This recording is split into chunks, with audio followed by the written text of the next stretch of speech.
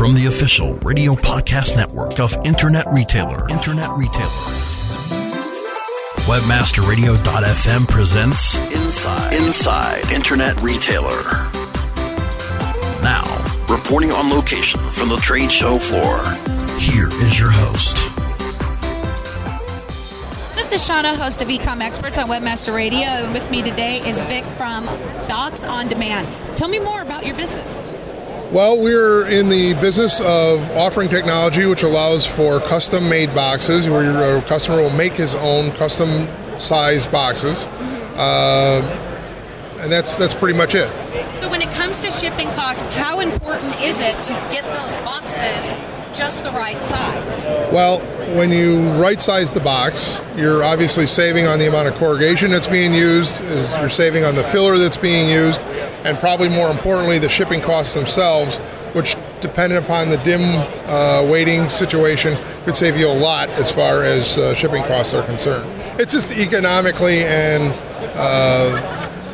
strategically smart to ship the right size box to your customer. Well, it's a mistake many new store owners make, because they really don't know any better. And so it's like you got to educate them. Well, and then they learn, well, wait a minute, the smaller it is, the less I'm paying. Well, sometimes, it's a matter of ease, of what's the easiest to do as opposed to what's the most economical or whatever. The technology that we offer does allow for savings. It's not only in box purchasing. Most of the time there's minimum amounts of boxes that a smaller customer would have to buy, 500 or 1,000 at a time, and he only needs 100. What does he do with that extra inventory? Well, it just sits around or whatever. This allows you the versatility to manufacture the right size box as you need it. Oh my goodness. How does it do that? Well, it's a CNC controlled machine where you have some basic inputs of the length, the width, and the depth of the size box you need. And in about 20 seconds, the machine produces the right size box. Wow. And it'll do a variety of different styles.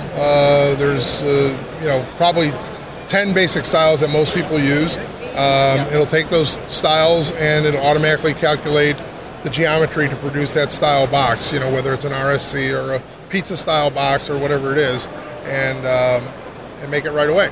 Wow. Okay, I do have to ask, how much room does this thing take? It's going to vary based on the application. We have automatic feed systems, which will allow for the machine to be a little bit larger. We have single feed machines. So it really is based on the application. Based on application, all right. We got to let them know if it's huge, if they got room for it. Well, yeah, and that's one of the areas that we have to look at. I mean, they're not small machines by any stretch of the imagination, but they're not overly large either. It just depends on the application again. The long-term savings. Long-term savings, short-term savings, usually from an ROI standpoint, less than a year payback in most cases. Because of the technology, we offer a variety of different ways to get into this. There's supply agreements, you can purchase machines. There's a lot of different ways that we can go about to get smaller customers especially involved in this. I will say it's a niche item though. It doesn't fit in every application. So part of my job is to analyze those different applications and make sure that it works right.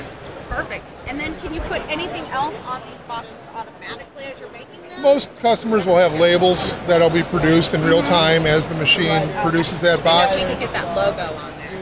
Well, the nature is such that we can pre-print the corrugation ahead of time.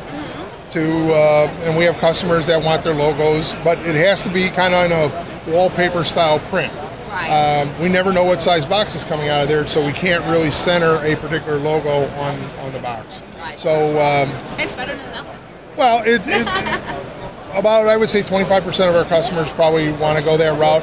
It's actually, there's a trend away from that because there's so much information that can be put on a label, that barcode labeling and all that comes in, that's kind of more important to them.